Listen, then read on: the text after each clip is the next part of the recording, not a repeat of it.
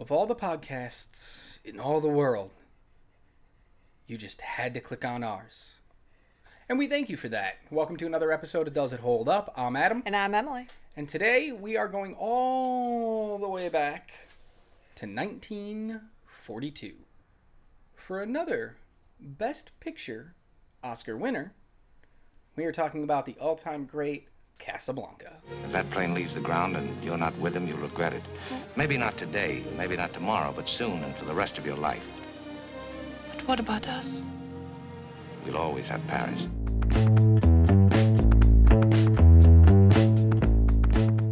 We had the privilege of being able to actually see this movie on the big screen.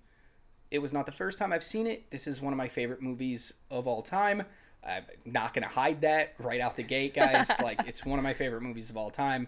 You're probably going to be able to figure out very quickly where I'm going to lean by the end of this episode. And that's perfectly okay. Hang around, though. Listen to what Emily has to say. You're going to hear me do a lot of good stuff, but I have a couple faults as well. Don't get me wrong. No movie is absolutely perfect. No movie is absolutely perfect, but this one comes pretty damn close. But I had seen it numerous times before, but never had the chance to see it on the big screen. But they were having a special showing at AMC Theaters. We were lucky enough to get tickets and see it. And tell me about that experience. Well, this was my first time watching it. I always thought I had watched it, but I think it's one of those movies that everyone has talked about so much and everyone has quoted so much that I just thought I'd watched it. Yep. I had not. And watching it on the big screen was definitely the way to go. It was an experience, to say the least.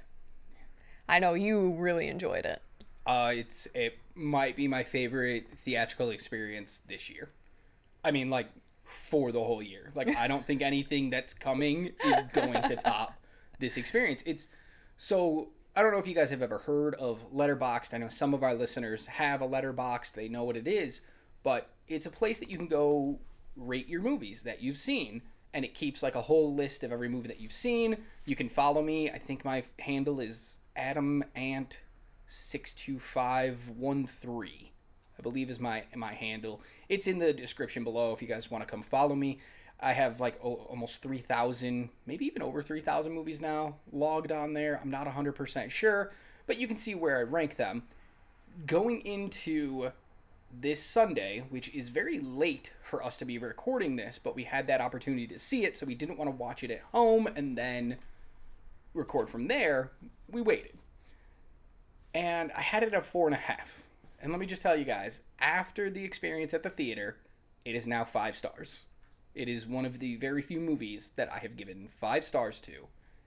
That's how incredible the experience was. And now he's trying very hard to find an old school film reel to watch it on. We watched a digital print of it, and some things get lost in translation when you're moving mediums like that. I would love to see this back on an old 35, 70 millimeter print, and that would just be on a big screen, and it would be amazing. And one step further, my goal, my dream would be to watch this movie on an old-time film reel, on an old projector, with the orchestra pit. The live orchestra. The live orchestra, where they play the score as you're watching the movie. Be still my heart. How great would that be? I would like to see almost any movie with the live orchestra, so this one would only be that much better. I know. I got to make my way out to LA because they do a lot of Quentin Tarantino director owns what is it called? The Rialto something, I don't know. I can't remember the name of it, but it's a theater out in LA. He owns it, and he shows every movie there is only in print. It's not. He doesn't show digital there. Interesting. Because he's a huge fan of old film, not digital. A lot of his movies are even shot on film. He doesn't want to switch to digital, which awesome, because sometimes there's nothing better. Have you ever shot on film? I know you used to make little shorts here and there. I have not shot anything on film. I did still photography in film, but I have not done motion picture in film. Okay. Unfortunately, I did not get a chance to do that. I've never done photography on old film. I mean, I grew up in the days of film where you had to load film into a camera. But you didn't have to personally go in there and develop it yourself. I didn't have to go to the dark room and do all that. But I have shot on film. I used an old Bolex camera, and I made a short film. It was a lot of fun. It wasn't exactly what I wanted at the time, but it was an experience that I wouldn't trade for anything. Yeah. Okay, into Casablanca. Yes. I know you're not a fan of black and white films. I am not. Something about them, it hurts my eyes, and I get a headache normally watching them.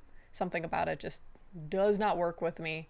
Okay. However, yes, I lost the fact that it was black and white throughout the movie. I was able to finally look past that, probably because I was so ingrained in what was actually happening in the movie that my brain was just able to be like, okay, whatever. Yeah. Just figure out what's happening.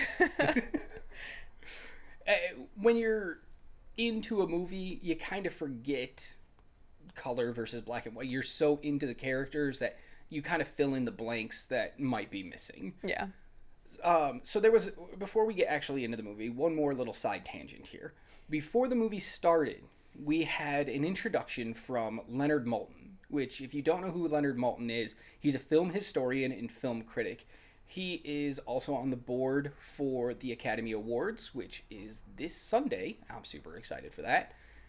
But he is in love with film, and I love him for that. He has a lot of good takes. He became a very prolific critic. He was probably one of the top 10 critics a couple years ago, 20 years ago. And then he's kind of moved up the ranks over the years. But he writes a lot of books because he doesn't just talk about movie reviews. He loves knowing the history of film, and he loves teaching the history of film. And we got a nice little introduction from him where he told you some stuff about Casablanca. What did you think of that? At the beginning, I was just like, okay, let's go, because we already watched 20 minutes of just straight up commercials. They weren't even trailers. They were just commercials for like cars, which was really weird. But he gave a lot of really interesting information about the movie, something that I'd almost like to rewatch now that I have watched the movie. I think it would be a lot more entertaining now that I have watched the movie to get to see this. So, tell me, was that interesting? Like, would you want that on other movies, to get a little information prior to watching a movie? I'm not a big fan of getting information prior to a movie, especially if it's about that movie. I'm the kind of person that if I get any type of spoilers, I'm just like, ah. I mean, there weren't really spoilers he was giving away. He was giving the history of the film, how it was made, who was in it, what happened at the time. I don't know. Just, I don't want to get any expectations or anything about it. So he was just hyping the movie like crazy. And I'm just like, I haven't seen it yet. Don't try and persuade me one way or another. Let me figure it out on my own. Not that he was filming that for anyone it's their first time watching it. So, I mean, he did mention if it's your first time watching it, enjoy. But I definitely think his goal was, you've probably seen this, and here's some information you may or may not have known about it.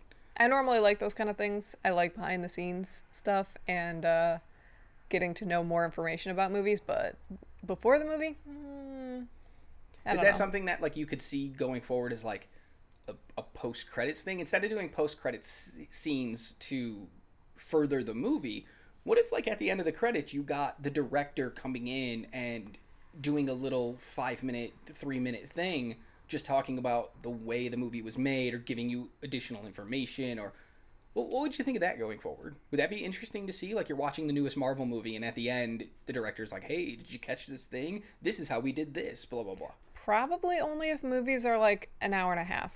Hour 45 minutes. As soon as you get 2+, I'm like, all right, I gotta pee. Like, let me run out of here. I've been holding it for far too long, trying to sit through this 3-hour movie. Looking at you, Avatar.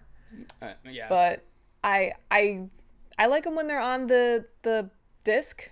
Okay. Later, you get those normally those special features. Yeah. But in the movie experience, I don't know. I don't know if anyone would be willing to sit through it. I would. Just throw my hand up there. Absolutely, I would. But I'm a sucker. I watch the credits. I look for people. All of it fascinates me. Yeah. Clearly, I'm a huge cinephile. Okay, finally to Casablanca. Yes. Let's start off with our typical, what did Mr. Roger Ebert have to say?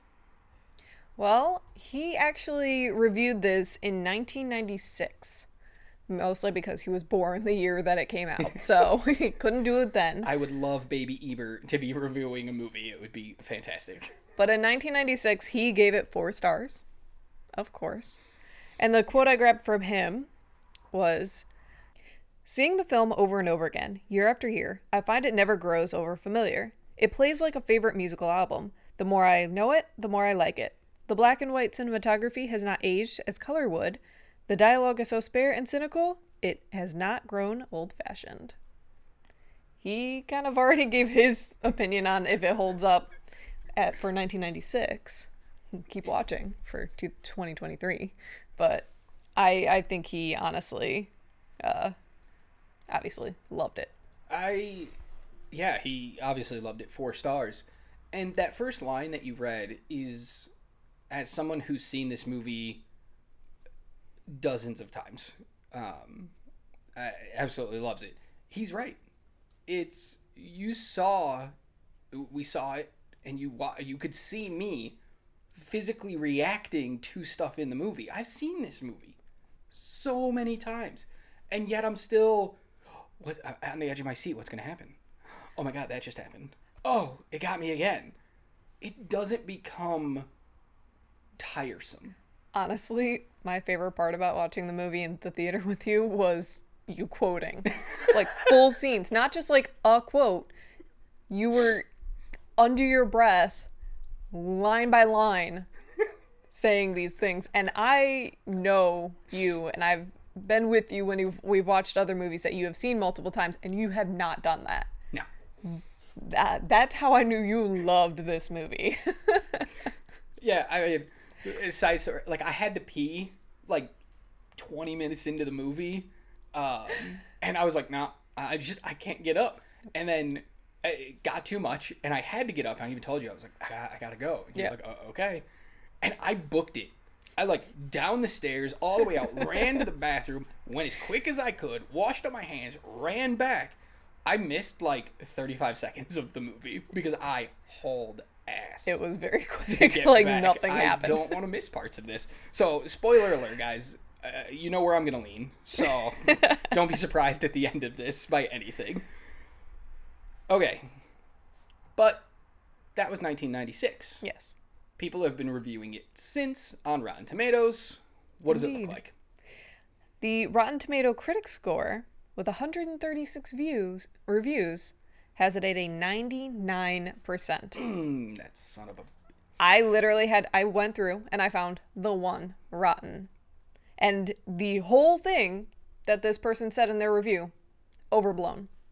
That was their entire review. I was like, you're not going to give any reasons? You're not going to actually say anything about it? No? Okay. No, he's just one of those people who the movie was so well beloved and talked about and hyped up, and he needed to be that dissenting opinion.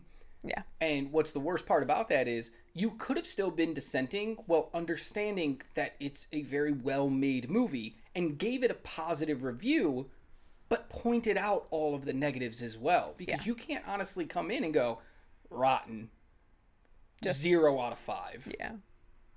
And the fact that he just says overblown immediately makes me go, okay, he was mad that it was hyped up. Yeah.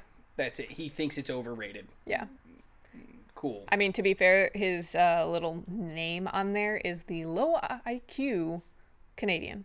Mm-hmm. It's like, okay. Yeah. So highbrow. I know. It just, it stinks. It angered me so much that 99%. Yeah. That's Seriously. how hard it is to get 100% on Rotten Tomatoes. Oh, because you're always going to have that one person who's like, no, it can't be 100%. Yeah. Always that one person. But what did audiences say?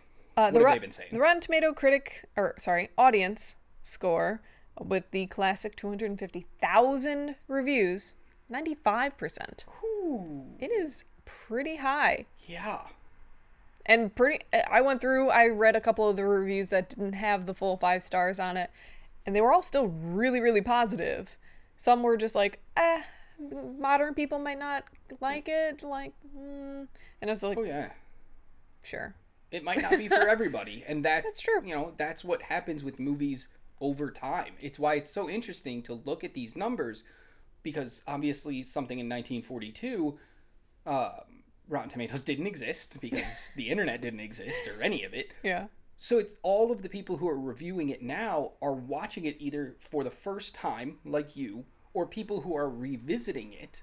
And it's interesting to see how it's changed for those people. So for it to still have a 95, yeah, that's pretty good. I went through and I actually was just perusing Rotten Tomatoes, and I found it interesting that Citizen Kane, like the ultimate movie for The so many movie people, movie.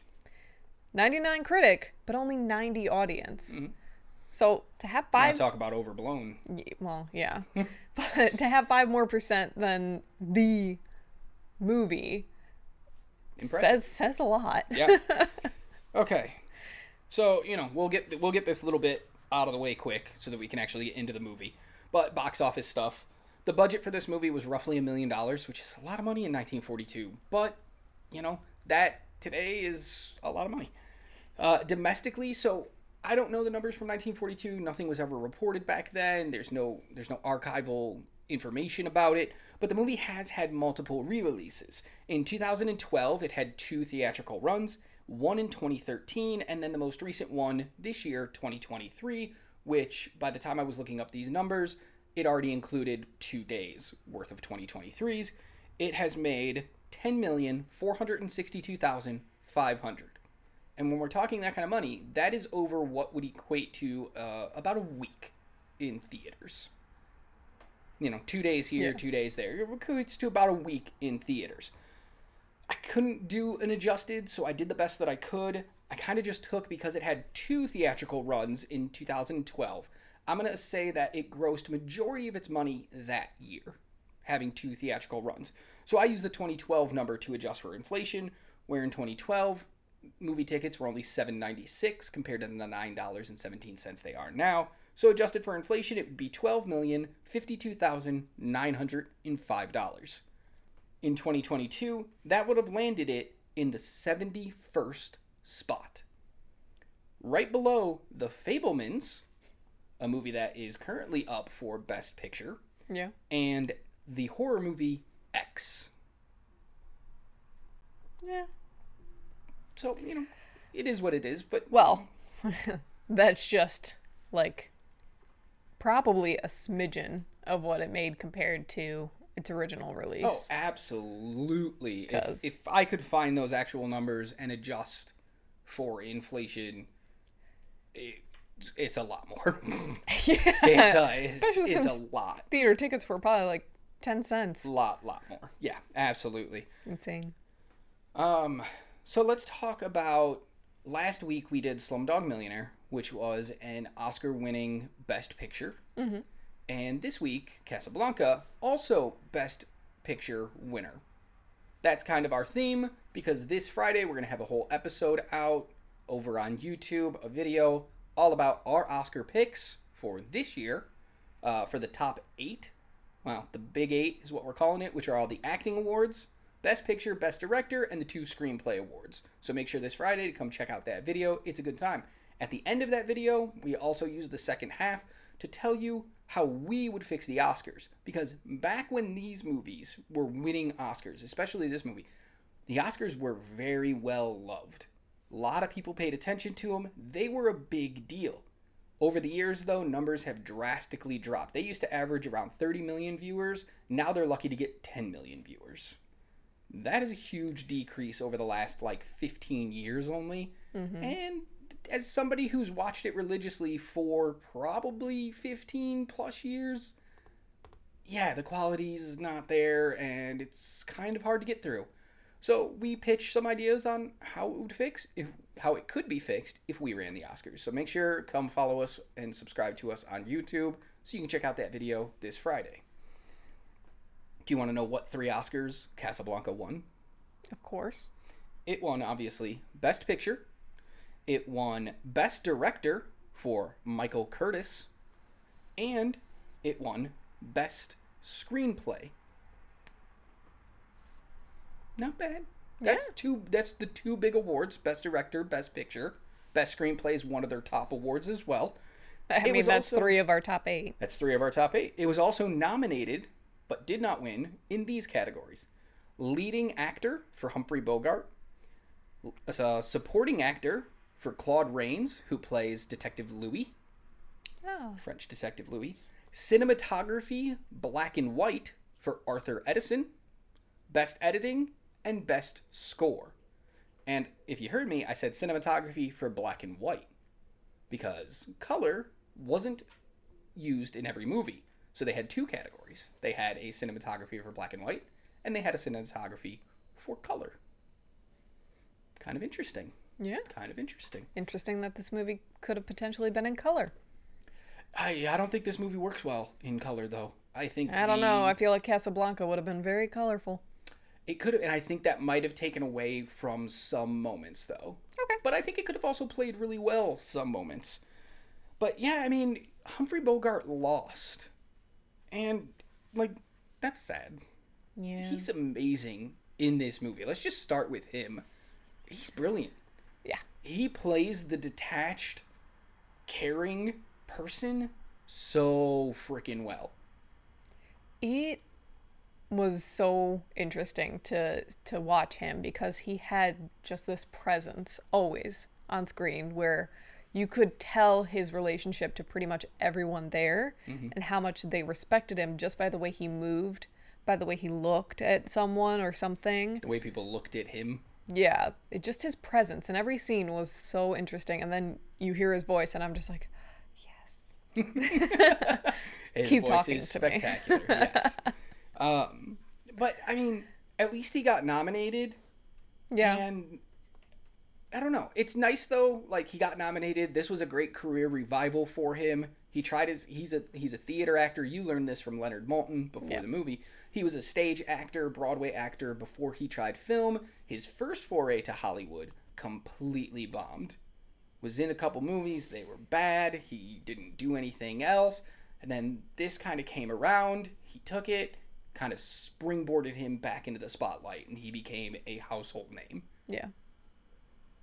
I couldn't even tell you who won that year over him, but it's probably somebody you've never heard of.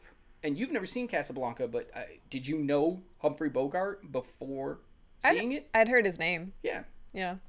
But if I told you it was the guy who was he was the lead actor in Heaven Can Wait from 1942, you've probably never even heard of that movie. No. Exactly. I was going to say, I probably wouldn't have even heard the movie, let alone the actor. Oh, yeah. Okay, so I wanted to write down some more stuff because it was really interesting to me, the Oscar stuff. So for Best Director, winner Michael Curtis, this was his only Oscar win ever. And it's crazy because he had 4 nominations before this nomination in 1944. He was nominated in 1936. He was nominated in 1939 for 2 movies. He appeared on the ballot twice for 2 different movies. And he still didn't win. And then he was nominated again in 1943. And then he was nominated for this movie in 1944, where he finally won. Impressive. Here's the people he beat out. Henry King, who is a 2-time Oscar nominee in 1944 and 1945. He beat out Ernest Lubitsch, who was a 3-time Oscar nominee before this year. Clarence Brown, who was a 3-time nominee before this year and would get another 2 nominations after 1944. And then George Stevens, who was a 2-time Best Director winner, after this year. Once in 1952 for A Place in the Sun, and again in 1957 for the movie Giant, which was the 3rd and final movie starring, oh my God, drawing a blank here. Rebel Without a Cause. James Dean. Sorry, I drew a complete blank there. James Dean, who only unfortunately passed away early, and he only got to do 3 movies, Giant being one of them. And that was a big movie. And he beat these very well-established directors for this picture. Deserved? Not deserved? Well, What do you think? deserved. Clearly. What did you like about what he did in this movie? Or It what he didn't do? I mean, there was a lot that he did well. I mean, number one, the acting was really good, so clearly he directed them well. It was one of those things where what they said was almost as important as what they didn't say, and vice versa. So they played with silence well, they played with sound well, they did a lot of nice lighting. I just thought it was really good.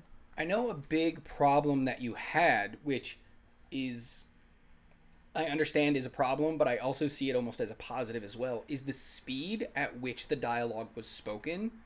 I know you had sometimes issues with, why don't you tell them? Go ahead. Well, this was one of my things that doesn't hold up well, is they talk really quickly. This is definitely a talking movie. The entire plot is just talking. And for them to have so many different accents and they all talk very quickly and sometimes over each other, I lost it. I lost some of the wonderfully written dialogue to that. Yeah. But for me, I can understand where you're coming from, but that's also a positive for me because these people have an urgency. And that was a director's choice to be like, hey, let's go 1.5 times speed on almost every piece of dialogue. Because then when you got a nice slow bit of dialogue where they took their time and really spelled things out, I think it played so much better. And it's those little details like that that I think Curtis did so well that got him this win. So, very cool. If you don't know the story of Casablanca, I realize we just blew right through talking about the concept of the movie. It is all about a man named Rick. And he owns a little cafe in... Little. They call it little. A little cafe in Casablanca, where a bunch of refugees are escaping World War II. There's people from Poland, from Czechoslovakia, from France, from Lisbon, from all over the place. Heck, even Germany. Even Germany, are there in Casablanca because that's the last stop before freedom. There's a whole underground trail that people kind of follow to get to freedom. And once they get to Casablanca, unfortunately, we have a corruptish type official, Louis, who is friends with Rick, and he doesn't always sign the papers for them to get out of the country. Now, what happens is some of those letters of transportation are stolen off of 2 German soldiers who are killed. And then those letters end up at Rick's. And so the Germans show up to find out what happened. At the same time, a leader of the Underground Railroad resistance, shows up as well, Laszlo. And he needs to get out. The Germans need to capture him. Rick's kind of caught in the middle of everything that's happening, and he wants no part of it. That's basically the story of Casablanca, without giving away too much. Agree? Disagree? Anything you want to add? Yeah, I mean, it's pretty much it, except for a giant thing that I think you're trying to not spoil, which this is a many year old. Ilsa? Yes. Yes. Well, I figured we'd get into that in a minute anyway. Okay. So, we start out the movie by hearing all about this underground trail and how people get to where they get to. Then we meet Rick. Something that I noticed right away is we get cops rounding people up after we hear about these Germans being murdered.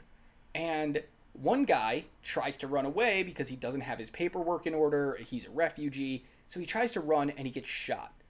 But it's such a tasteful shooting. As much as that sounds crazy, but there's no blood. There's no big over dramatic thing happening. There's no after effects. It's you hear the gun go off, he grabs his back to the ground. And that's not the only time that happens. There's other times it happens in the movie as well. What do you think about that? Does that work for you? Did that not work for you? I mean, it was fine. I honestly think it was just because they couldn't show that. I mean, they couldn't. So it's not like like a choice that they made. It's just what they had to do to put that in the film. So. I know you're just not a fan of gore. That's why I was asking. You're not a fan of that over the top, let's see all the bloodshed. It's not so much let's not see all the bloodshed. It just looks so fake because it's literally like, I shot you and oh no, my back. Let me dramatically fall onto the ground and die. It's like when you're playing cops and robbers with your friends when you're like 7. Pretty much. So it was like, that took me out of it a little bit, but I was like, I understand why it's happening, but it's still like, just don't show his full body. Okay. That's I don't fair. know. I mean, you're not wrong. It's fine. I always enjoy it though, because I don't need over the top. I don't need to see the blood splatter on the wall. I don't need to see a hole in the guy. I just don't need all that. My mind fills in what happened. If you show me, it's, we've become so desensitized to it because it's just everywhere that sometimes it's nice to just take that step back and allow ourselves to understand what's happening instead of it being shoved down our throats. See, I like it better when it's just like tastefully edited around. That's good too. Where it's like you hear the sound effect and that's all you really need, and then you like see their hand fall into frame on the ground, like that sort of thing. Instead of showing the dramatic fall, just clever editing there. That definitely could have played here. Probably why it didn't win Best Editing, because that's something they could have done. They could have easily just, you hear the gunshot, we cut to the guy, he's on the ground, we can understand what happens. Yeah. So yeah, missed opportunity. Oh. Little things. Then we go and we meet Rick in his bar, who is talking to Sam, the piano player, played by, Dule Wilson. Talk to me about Sam, the piano player, because I know you are a big fan. Where's his Oscar? He's only in it for like 20 minutes, but where's his Oscar? If we can give Oscars for 3 minutes, we can give Oscars for that. No, Sam was amazing. I have it written down, all caps, I love Sam, because we all need a ride or die like Sam. He is the ultimate person. Like, if we were looking for saints in any type of movie, it'd be him. Yes. You need the prototypical best guy in the world right there. Plus his voice is pristine. His voice is so lovely. It's this like jazzy, soulful voice, but he's not singing jazz music. He's singing like ballads at some point, but he's got that soul behind it. I absolutely love it. His rendition of As Time Flies, As Time Goes By. It's absolutely wonderful. One of my biggest problems with this movie is we introduce Sam. He seems like a very important figure, and then halfway through the movie, we don't ever see him again. Yeah. He's referenced by name, but we don't ever get to reconnect with him. And I think that's a huge missed opportunity because he was a very interesting character that should have been held around, considering he's known Rick since before Casablanca. He was with Rick in Paris, France, when the Germans showed up and they had to leave and go to Casablanca. Like, yeah. He is the ultimate ride or die. Yeah, we needed more of him. But then we get a whole little couple scenes here of people interacting in this bar, gambling, everything, and people keep talking about Rick. And then Rick, we find out, has so much power here. Like, people respect this man. Yeah. And whatever he says, if he snaps his fingers, something's gonna get done. Whatever he wants.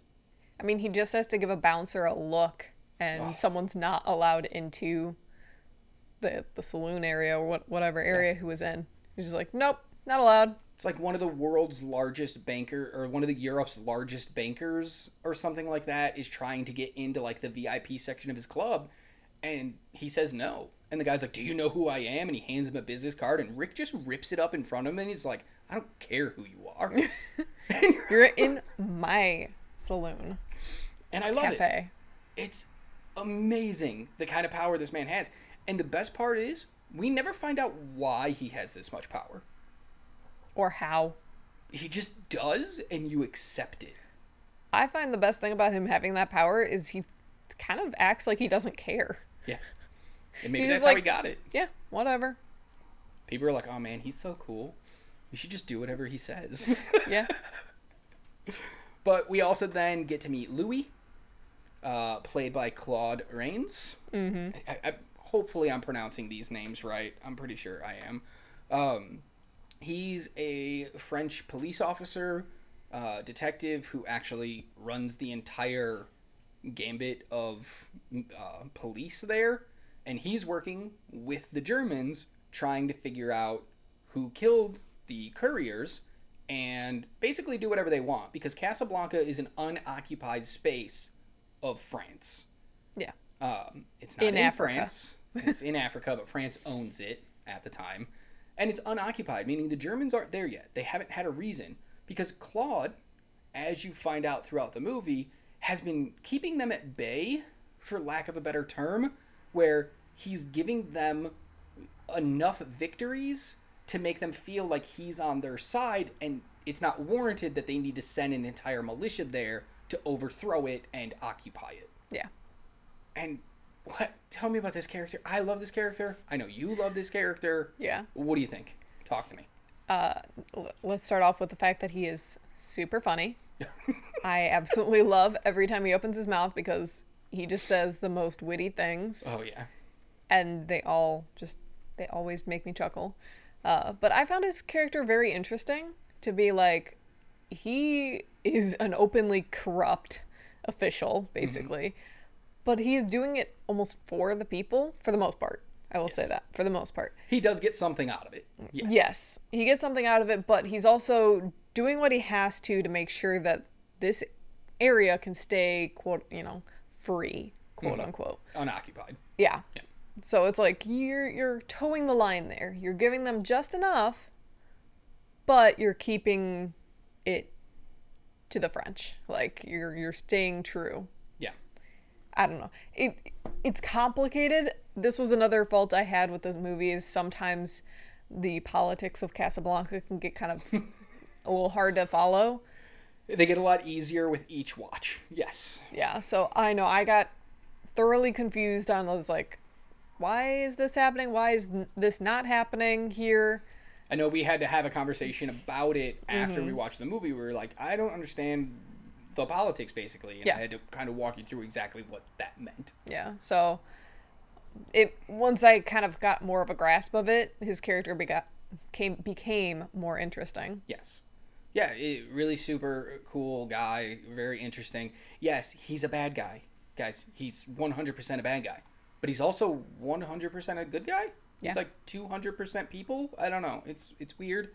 But like you said, he will take bribes. He will go do sneaky things like the Germans murder a guy who they find out who killed the couriers, and they murder the guy who did it. And he writes up a report and he says, we're not sure if it was an accidental death while he was trying to flee or if it was suicide. We haven't decided yet. Yeah. Clearly he's just going to make up a false report. Yeah. So he's corrupt. But at the same time, he's using that power, like we've said, to keep the Germans at bay, not having them invade. But he's also trying to help people get out for the right price, though. He wants his cut of things for people's freedom. Okay. He's still not, like, actively handing people over and all this stuff. So he borders that line really well, and by the end, you get a clear understanding of which side he's actually on. Everything seems to be normal. You know, the Germans show up, this happens. Rick gets his hand on these letters of transportation, and then his entire world falls apart in the blink of an eye. Because Ilsa Lund walks in to his bar. Of all Of all the gin joints in all the world, she had to walk in to mine. Yeah. Ilsa Lund is played by the gorgeous and talented Ingrid Bergman, and I love her. That is all I have to say. No, she's actually wonderful in this role. Her accent is absolutely delicious. She's just so, again, such a complex character, just like everybody else, where her and Rick were in love in Paris. But there's a problem. She was supposed to come to Casablanca with him and Sam, but never showed up to the train station. And we find out the reason why is she was married. She was with Rick while she was married to someone else. And you might think, like you thought, she's an adulterer. right? Like, Seriously. what was the How dare you? What was the note that you wrote down? I don't remember. I think you said you had like something written down of just like how much she sucks. You were so mad. It uses an expletive. Oh, well, you know what? An Expletive warning. adulterous B word. Adulterous bitch. It's okay. Yeah. That's not one of the bad words. Yeah. Yeah, like you were so mad when you found out. Dude, I was so mad, not only for her time in Paris, but she kind of does some things in Casablanca too that I'm like, Yeah. you're terrible. You're a terrible human being. Stop. She's in love with Rick. She's I in don't love care. with Rick, but she's married to another man who she's also absolutely in love with. Mm-hmm. She's between a rock and a hard place, and it shows. But she shows up, and she is the reason Rick is the way he is. He won't have drinks with customers. He won't mingle with customers. He doesn't like people. He's very private. He doesn't date. He doesn't anything. He will sleep with a woman, and then he will leave them. Like, he is a broken person, and it's all her fault. And he thought he'd never see her again. And in she walks. And who does she walk in with? Her husband, Victor Laszlo, the guy who's helping run the Underground Trail and getting people to freedom. And here's why she couldn't be with Rick. She thought, when they were in Paris, she thought Laszlo was dead. He was taken to a concentration camp, and the story that she heard was as he was trying to escape, he was shot and killed. And then she found Rick.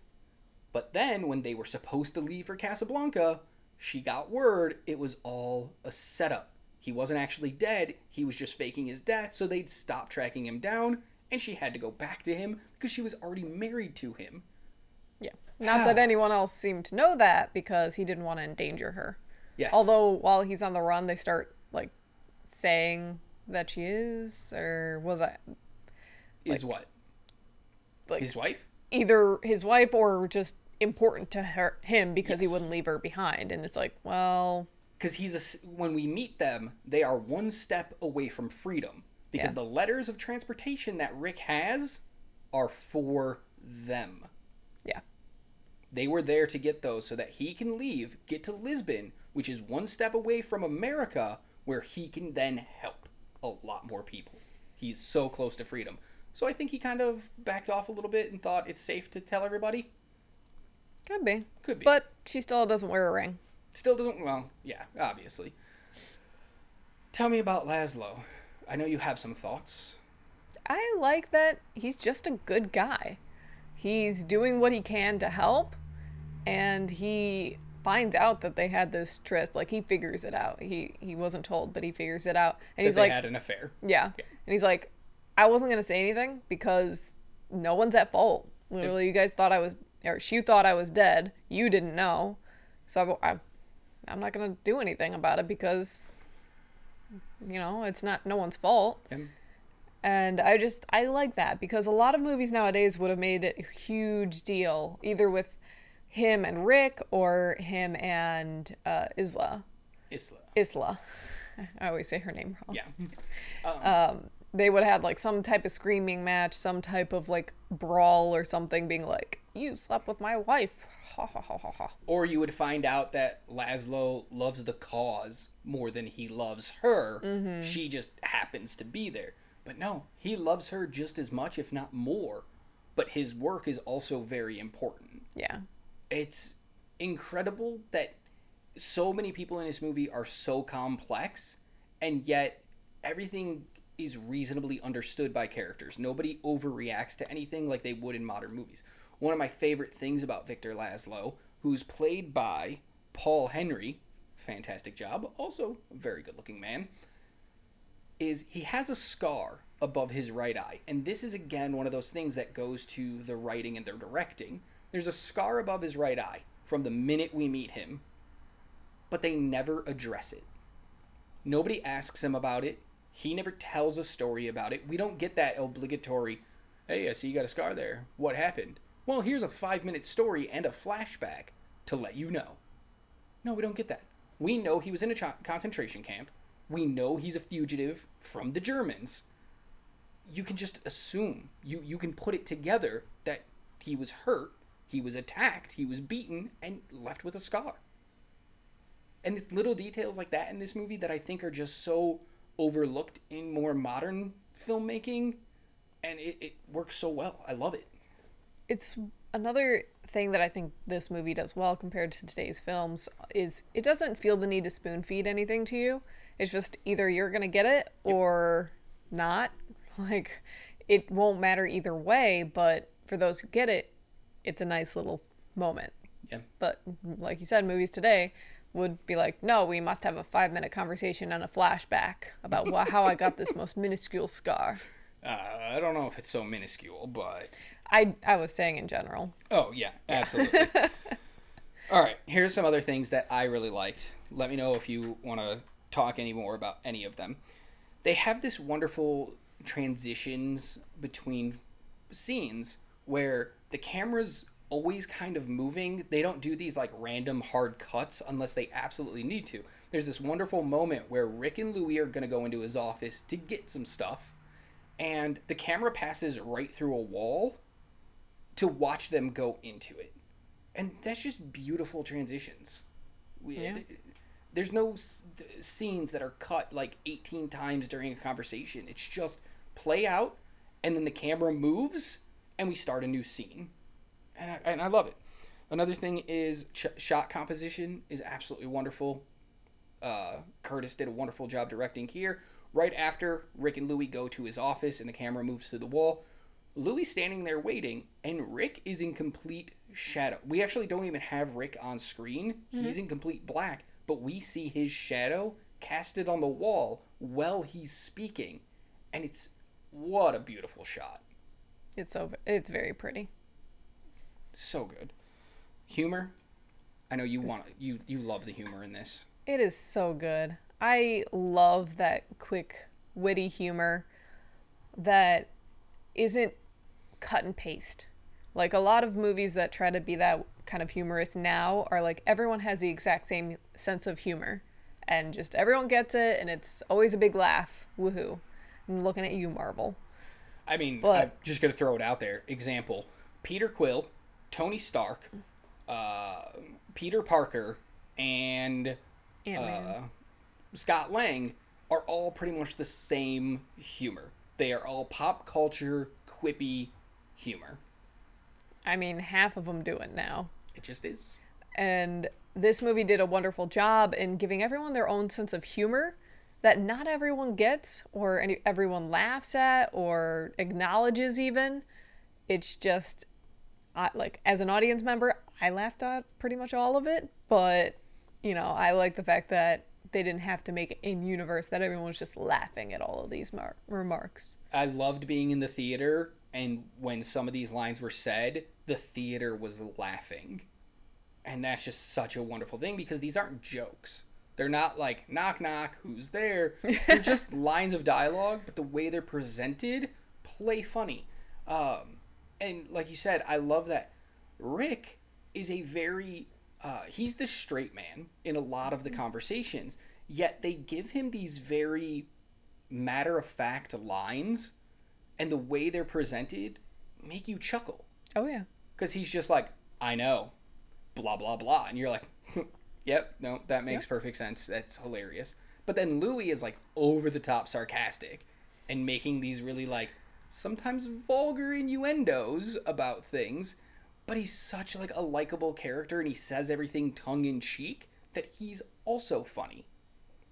And it's a great play against each other. Laszlo has some stuff where he just flat out is like, this is funny, let me say it. And it is such a variance that you don't get bored with the humor. Because everybody brings something different to the table. And it's not outdated humor either. It was still obviously making people laugh in the theater. It was making me laugh through the entire movie. Yeah. Cinematography, we've kind of already touched upon. It's absolutely beautiful. Yep. It's a tight script. Everything moves at a really good pace.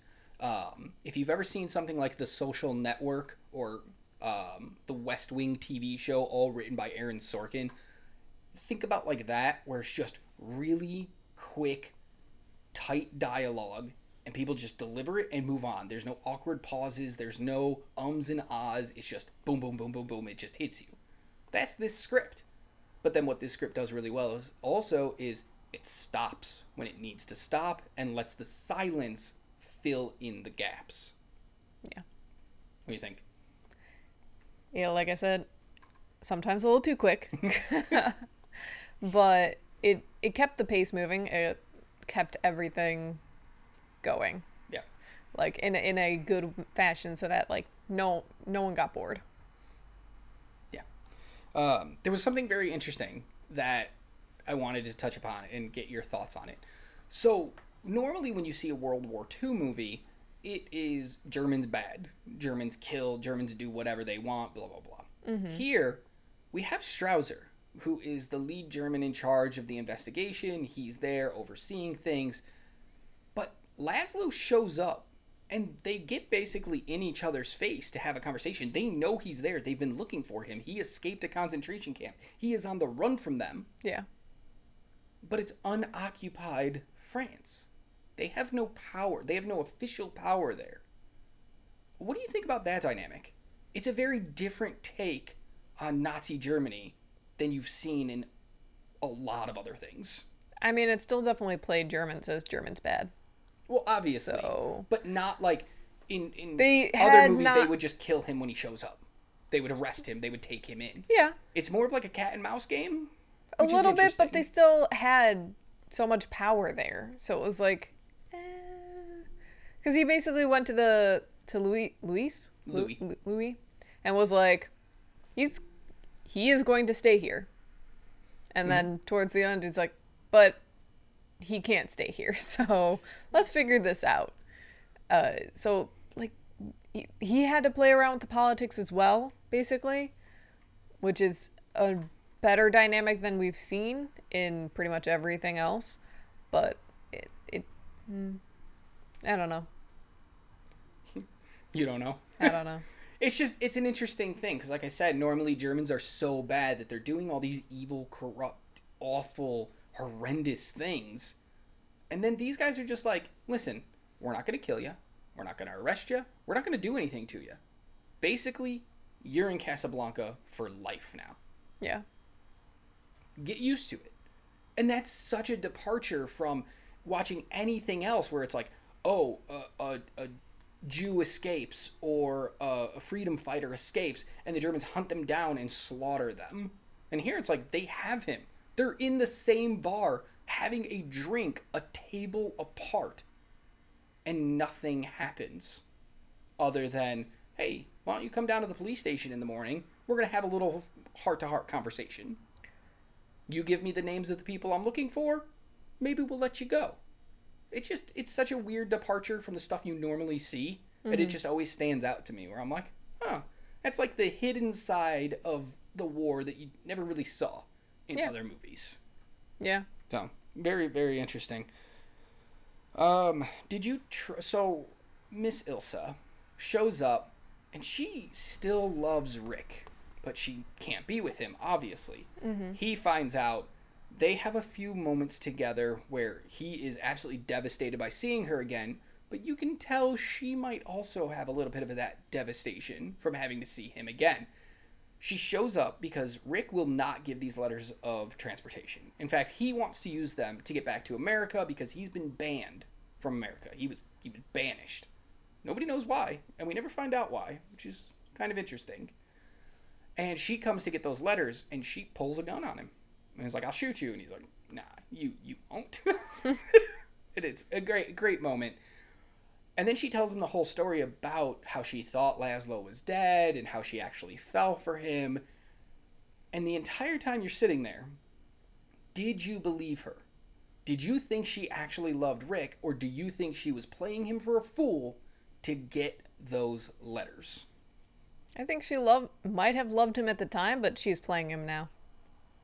That 100% you were like, she's totally playing him. I wrote it as a question that I was actually going to ask you in a little bit. Yeah. But yeah, I thought she changed tactics too many times for it to actually have been like genuine. That's a good point. And only ever the single tear. She's a master at the single tear. Yeah. So, every time she looked at him and just you could see the tear forming, Just like I wanted to cry. I was like, oh my god, why did somebody bring onions to the theater? I don't like it. I'm not trusting your single tear here. That's a forced tear. But do you trust her by the end? No. No, you still think she was playing Rick for a fool. I just Something about her, right? something about her. Like, I think she might have mixed feelings, maybe, but I don't know. I just don't like her character, probably because she's so flippy floppy. Yeah. She's like, I'm all with my husband. Oh, but you. I'm all for my husband, but you let's say kiss. we're gonna go, just you and me on the plane, and we're gonna tell him at the airport. Wait, you're not coming? Oh no, my husband. Like, I did not vibe with that character at all. I didn't care for her at all. Wow. So that's a down for you. Yeah. She's a big down for you. All right. Yeah. This movie is better served without her. All right. So I went through a lot of stuff and I brought up a lot of things. You tell me some things. What are some things that you really stuck out to you, either good or bad? I really enjoy the fact that this is a very tight-knit story. It doesn't rely on big set pieces. It's literally in like maybe 4 or 5 locations max in the whole film. And so we're able to focus on just the central story and things that are happening in that world. It feels like a very tight world because of that. And I think it did a wonderful job. Whereas movies today are like, let's go everywhere we possibly can. Unless you're cabin in the woods. Or not get the cabin, because then you're only in one place. I mean, yeah, Cabin in the Woods is also kind of in like one place. Yeah. I like the fact that the plot is simple and yet complex at the same time. It's a very basic story, and yet there's so many other things happening and impacting the story that it feels very unique. It's a story that we've heard before many times, probably because of this movie and how well it did, but I saw those first, so, you know. But it is enough going for it that it's unique, and it's a wonderful experience watching it. Okay. Little things that didn't kind of work for me is the fact that it is kind of hard to understand the plot at sometimes because, like I said, it's simple and yet complex. Layered.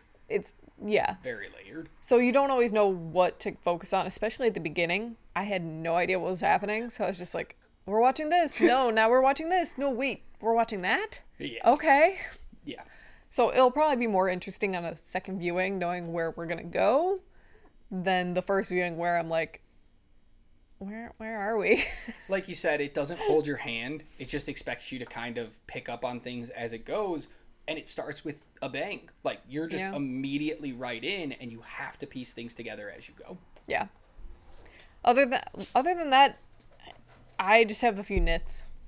Okay, so here's some things that I think will damage people's expectations or want to see this. It is in black and white, and a lot of people don't like that. It is hard to focus on certain things. There's an entire scene where Sam, who is a black man, is talking to Rick in the bar after it's closed for the night, and it is so dim and unlit, and because it's in black and white, Sam kind of gets lost in the entire scene. And he's not the only one. There's times where Rick is wearing his hat and it's pulled down, cocked to the side, and half his face is just completely gone because, again, there's no real light source. And that can be hard for people to watch. There's airplanes that happen in this. There's car driving that happens in this. There wasn't CGI, guys. It didn't exist at the time. So it looks really choppy. I know this is one of your nits, the car driving talk. What bothers you about it? Well, that's actually my award for what doesn't hold up. Oh, So I thought it was a nit. it's not a nit. Okay. It is the thing that holds up the worst. Is these special effects that are just like matte paintings and like All of Casablanca is just a matte painting. that one I don't even mind as much. It's when they're driving, when they're on like the boat in Paris. Oh, yeah. All those like little scenes here and there that shouldn't matter, but if you're used to today's world, they look really bad. So, yeah, that's my Han shot first. Yeah. I don't have a Han shot. If I had a Han shot first, it would probably be the airplane when it's taking off. It's clearly a miniature. It has like no movement to it. It is such a linear path that it takes that it's like that looks so unrealistic. Yeah. And it happens a lot in the movie, like you said, with the car driving and stuff. It's just those little things that you expect them to look a certain way growing up in modern society. Yeah. So going back to these old movies, they can be really hard to watch. So we have the same Han shot first award. It just takes you right out of the experience. Absolutely. I mean, you can get brought back in shortly after, but Yeah. yes, to start, it's extremely, extremely difficult. Yeah. Another fault that I have with this movie is I think the love story between Rick and Ilsa isn't played enough to fully grasp it. So we get a flashback to their time in Paris, but the way they interact with each other, we get this whole thing where he's like, "Who you are? Tell me who you are, where you been, where you're going. You know, tell me what you want to be." And it's like they know nothing about each other. So for them to be so in love seems a little forced. And then after all these years, they get back together and they don't really still know anything about each other, and yet they're just attracted to each other. And I understand that can happen. But when you're watching the movie, you kind of want more from them, and you don't get it. Yeah. That's a big down for me there. I didn't really care about their romance, so that was a whole part of the Exactly. plot that I was just like, eh. I don't like Ilsa, so nah. Yeah, it's this movie's remembered for the love story, like a lot of the stuff that happens between the two of them, and that is probably the least significant part of this entire movie. I mean, we did a whole podcast on The Princess Bride, which is all about the romance, and there's no romance there, Yeah. so. Yeah, at least this had Paris and some romance, some drinks and some cuddles and other stuff. So it kind of doesn't work for me. The miniatures and the sets don't work for me. The lighting doesn't always work for me. Yeah. What else? Depending on what, like, version you have, there's several scenes that are, like, out of focus. Yes. And I don't know if that was always that way or if it's just in making a reprint of it, it's gotten that way. Same with the audio. There's going to be Yeah. some weird audio glitches where like it doesn't line up correctly, and that's usually just from the transfer from taking it from film, 90-year-old film to or 80-year-old film now to digital, because of it originally went to a different type of film for like VHS, then it went to digital on disc, and then Yeah. so it just gets a little lost throughout, and tries to get corrected, but it can take you out of the experience when it's not something you're used to. What else you got? I'm good to go to knits. Yeah, take it. Don't call your lover kid. It's that famous line of "Here's looking at you, kid." Every time he said it, it made me think, oh, you're some much older dude who's with a young girl that you probably should not be with every single time. And that's probably not as bad as the age range is probably not as bad as I think it is. But because you call him kid, just don't do it. It seems to be at least a decade difference between the two. Makes it even worse. Just don't do it. Yeah. Yeah. Yeah, it's like I said, the love story just isn't always good. Yeah. Ilsa, that is not what humming is. she hums the song to Sam to be like, hey, play this for me. And He's he like, says, I don't remember I how don't to remember play it. it. I don't remember it because, Rick has basically said, hey, don't do this song ever again. Like, that's terrible memories. And so she's like, I'll hum it for you. And it goes, da da da da, like something like that. And I'm like, that is not what humming is. Da, da, da, da, da, da, da, da, da, da, da. Sure. That's what it is. And it's not, I didn't hum there, but Yep. that's what she does. That's And what she does. And that is not humming. I know. I know it bothered you so much. It really did. All right. There's another bit in which one lady is playing a guitar and she's strumming it in the most awkward way and the awkward position. I'm like, it's like right at the base of the neck, and I'm like, are you actually getting any good sound from that? Like, what are you doing? It just looks so weird. She's getting a very specific sound from that. Guitars are actually played like that a lot when they're looking for a particular sound. I didn't like it. It will throw people off. Absolutely will. Especially the way she was like sensually doing it. Like, oh my God, what are you doing? Okay. And my final nit is this movie is definitely one of those where it's like drunk equals overacting. Especially for Rick. As soon as he gets drunk, like every single bit that he does, every line, every gesture is just overdone. Oh, yeah. You ever seen a child play drunk? What they think drunk is? Yeah. That's what they did in this movie when they were so drunk. bad. I don't care. I absolutely love it so much. Questions. Yes. You got any unanswered questions? Yes. What do you got? Did this movie popularize the travel by map trope? No, actually. This movie did not. It was being used before this, but the whole opening scene was we're seeing a map of the world and they're drawing that line of the directions they have to go. No, that was an easy, clear way back in the day to showcase something like that because you didn't have a drone to get aerial shots to show movement and things like that, so they had to do it in very simplistic ways. This was not the first, and I don't think it popularized it, but obviously I could be wrong. I will call Leonard Moulton, ask. He's a film historian. If I had his number, I would call him and ask him I feel he like thinks. He would get really annoyed with how many times you'd call him for things. First of all, we would be best friends. Also, like, for "Give me my all birthday this year, everybody that's listening, he's written a few books about the history of film. I would love to get my hands on them. So just, my birthday's in June. Wink, wink. Anyway, yeah. So I don't know if it popularized it, but yes, it was a trope. And it'd be cool to see that come back because it's always interesting. The Muppets do it. Damn right they do. The Muppets do everything, though. So They're like the Simpsons in that way. yeah.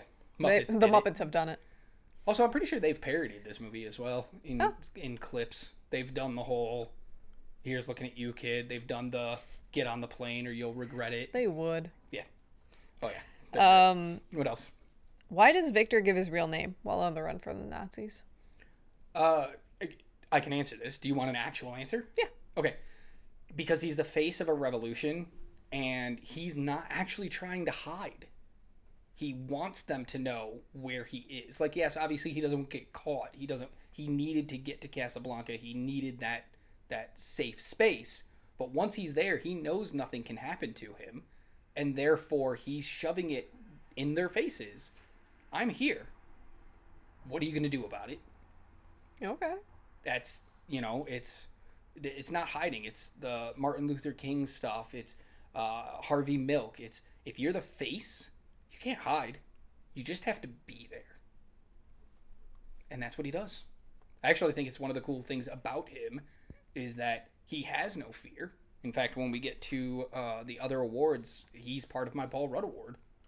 So, what else you got? Given how corrupt the government is there, couldn't an accident be arranged? Yes, but Louis is corrupt, but he's not corrupt in that way.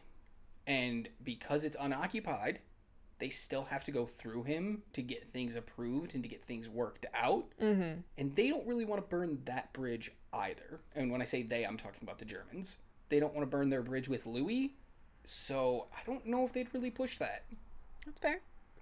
But I always have that question, too, of like, again, that's why I brought it up. It's an interesting side to the Germans in this, where they don't just have something happen. Yeah. So, very cool. And my Paul Rudd Award might explain that also. Any other questions? No, we already did the was Ilsa playing Rick at the end. Yeah. Hot take? Yeah. Rick should have forgotten Ilsa and taken Sam.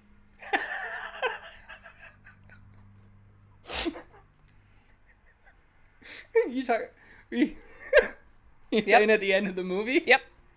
So, with the 2 letters that he has to get out of Casablanca, he should have just, Sam, let's go. Yep. Okay. Even though by that point Sam hadn't been in the last like half hour of the movie, he just should have reappeared and just taken off. Yep. I love it. I mean, he took him from Paris. Might as well just keep going. Exactly. You could have sold everything, like taken their money, said screw them, and yep. Yeah. Okay. My hot take is also about the ending, getting on the plane. Yeah. Rick should have screwed Laszlo. Just should have handed him over. Aw. So he sets up Laszlo to take the fall, but then it's a whole like double cross, blah blah blah. Yeah. And he gives Ilsa and Laszlo the papers so that they can leave, but he tricks them, gets them there by telling Ilsa he's gonna go with her. Laszlo's gonna be out of the picture, basically. Sure. And that's just should have what happened. I'm just really confused. If that was his goal, was to get them both on there, why even tell her that he was going to go with? Makes no sense. Oh, no, it does. In their earlier conversation, she tells him she will never leave him again. And so he tells her, okay, well then you and I are going to leave, because that's the way you get her to the airport. And then he tells her there, haha, tricked you. I'm not going. You know what? Should have taken Laszlo. Rick and Laszlo should Yep. have gone. Yep. There we go. Laszlo gets to continue his work on the railroad or And whatever. Sam gets to go home to New York. Oh, so Sam and Laszlo? Okay. I was saying Rick and Laszlo, but all right. Did I say Sam? I meant Rick. Yeah. Rick gets to go home Yeah. to New York. Yeah. All right. So basically, the ending should have been different. That's our hot takes. In any way, it should have just been different. Other people needed to be on that plane. Absolutely. As long as Laszlo wasn't there. All right. You ready for the awards? Yes. Okay. Let's go with the psycho shower scene. Your favorite and most iconic scene, in your opinion. Do you want to start? Sure. Go for it. My most iconic scene is where he tells someone, have you tried number 22 on the roulette table? Ooh, tell them the build up there. Tell them what's going on. So a woman comes to Rick and is like, hey, let's talk about Louis. Louis. Yeah. Louis. Is he an honest man? We don't have enough money to leave, me and my husband, and if I basically sleep with him, he will give us the papers. Will it be okay? Like, will he keep his word, and will I be able to live with this, basically? Damn, Louis. You gotta go there, man? I was gonna say, that's why I said Louis is pretty much a good man. Yes. Not always a great man. Correct. But, Rick kind of just doesn't fully answer, but he finds out who her husband is because he's trying to win all the money that they need at the roulette table. So they can pay Louis to leave instead of sleep with Louis. Yes. Yes. And Rick goes up behind him and says, have you tried 22? While giving a look to the dealer. Is that who? It's fine. Yeah. Whoever's running the roulette table. Yes. He puts it on 22. What do you know? It comes out 22. Tells him to leave it there. What do you know? Comes up 22 again. And he says, cash that out and never come back. Leave and never come back. Yeah. He basically cheated his own establishment so that these two could get out and she wouldn't have to sully herself. For thousands of francs. Yeah. Like, thousands. And he just does it. not even second guessing it. Just Yeah. What a great scene. And That's it's- the first crack in Rick's armor. And it's a wonderful moment too for all of his staff, because his one waiter is just like, "You are the best man ever," and his bartender has to run around and give him like a kiss on the cheek, because they all know what he did, Oh yeah. and they loved him for it. The way his waiter looks at him is like the way you would want anyone to look at you. Yeah. Like, it is full love in that moment of just, I would die for you because of what you just did. Oh, yeah, great scene. Great scene. And, like, but Rick does it so chill, too. So nonchalantly. Like, he doesn't even, like, make a big deal. He just walks up and just leans over his shoulder and he's like, hey, you tried 22? And then he wins and he's like, just leave it there. Or else. Like, it's so threatening, but, like, in such a lovely way. Yeah. Fantastic scene. My psycho shower scene goes to a wonderful moment in the bar between Laszlo and the German leader, Strausser. Strausser and the Germans are drunk, and they are singing the song of their people. A German song all about Hitler, the war, Nazis, all that good stuff. And Laszlo, in the bar with them, walks over to the band and he says, "Play Les Marseillaise," which is like a French national anthem. And the band isn't sure they should do it because they don't want to get in trouble. And Rick, the leader of the band, looks at Rick. Rick just nods and they start playing. And Laszlo leads them, singing as loud as he can to drown out the Germans. And this is the reason why I don't think the Germans were willing to do anything to him, accident or not. Because what happens next? Every single person in the place is singing at the top of their lungs. And the Germans get so angry and frustrated, they stop singing, they sit back down. They understand the power that that man has to do that. Yeah. Like, it's incredible. Like, not just one or two people, or he's overpowering them, or every single person stands up from their table and sings and gets into it. And then they all cheer when it's done, and they're all happy and rejoicing. That, my friends, is power. What a beautiful scene. It was honestly my runner-up for the psycho scene, because it's just that powerful. Yeah, it really is. It shows, going along with your psycho shower scene, it goes along with that, the two different types of power. Rick has a very reserved power where he doesn't need to make a big show about it. He just has that power. Laszlo, on the other hand, has that power by doing the big gestures, by not being afraid to make noise. Yeah. It's a great contrast between those two characters that Ilsa loves, and you can understand why she loves both of them. So, yeah, just, it's great. Next up is the Life finds a way. award. Mine goes to a line from Louis pretty early on. So him and Rick are in his office, and they're talking about Laszlo coming to Casablanca.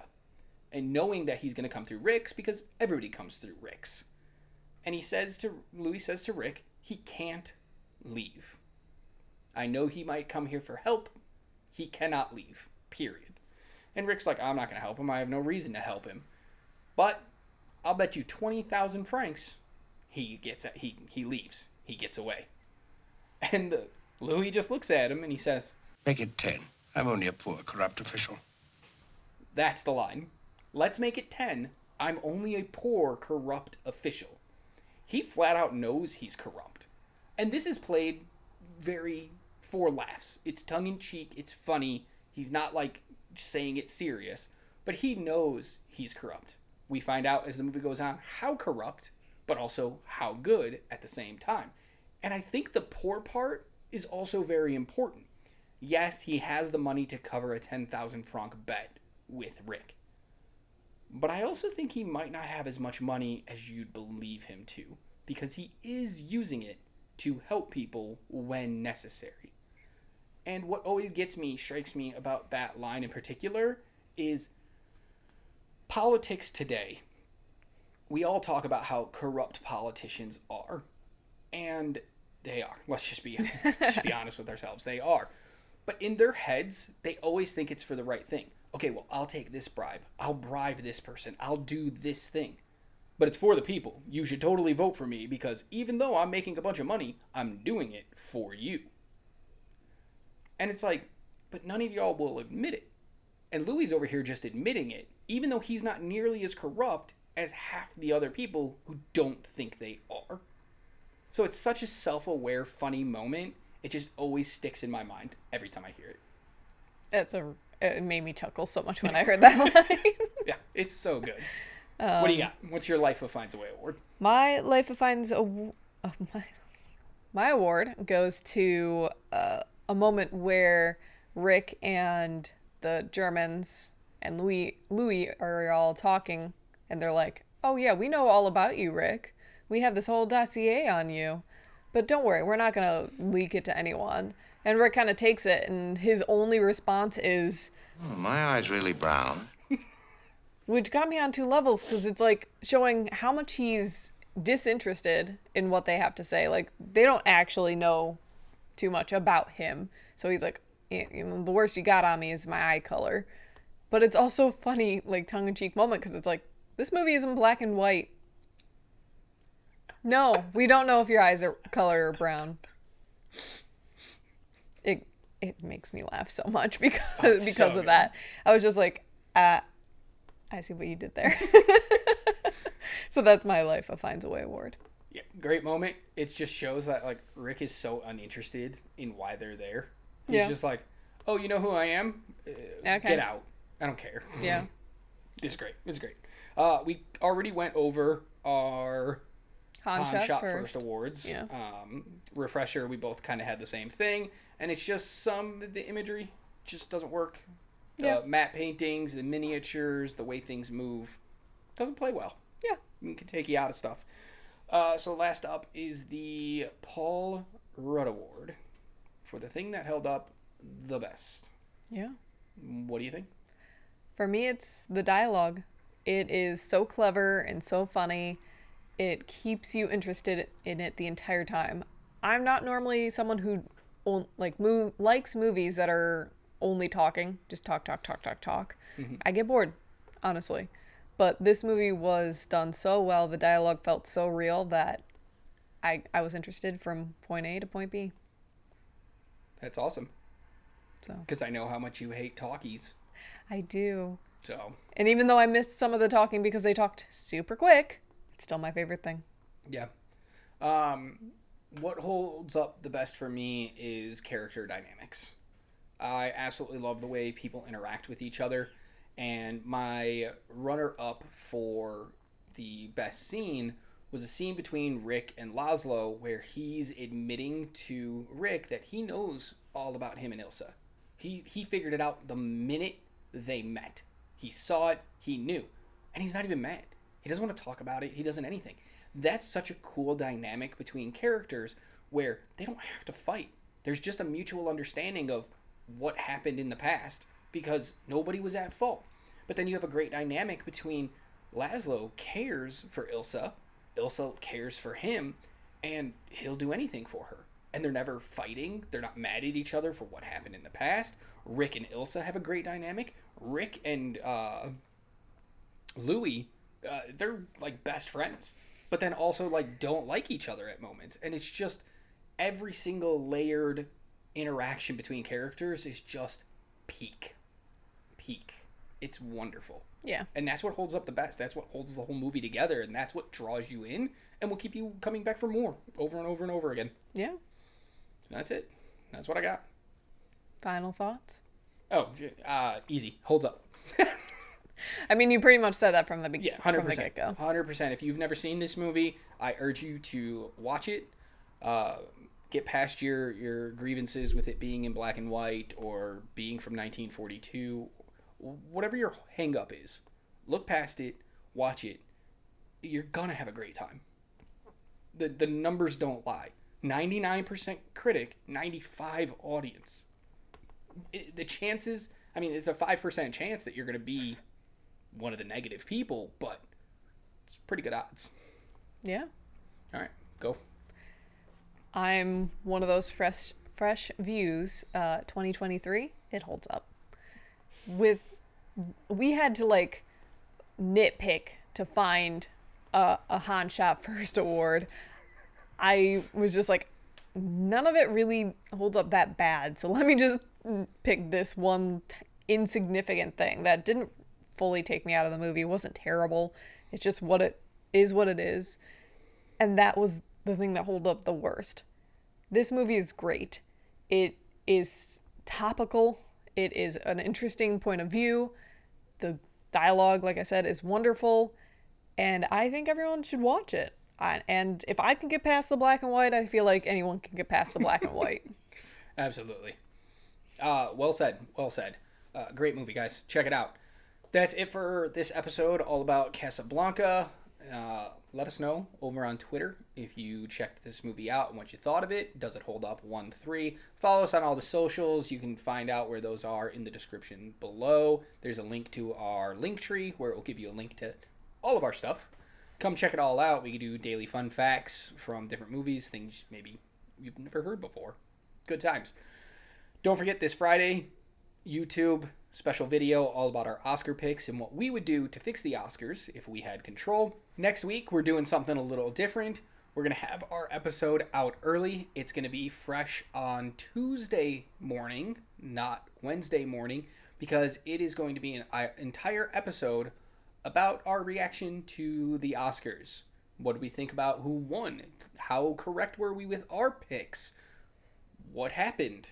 So if you didn't watch it and you want to know, come check in with us Tuesday morning. And until next time, watch Casablanca. Just do it. Bye.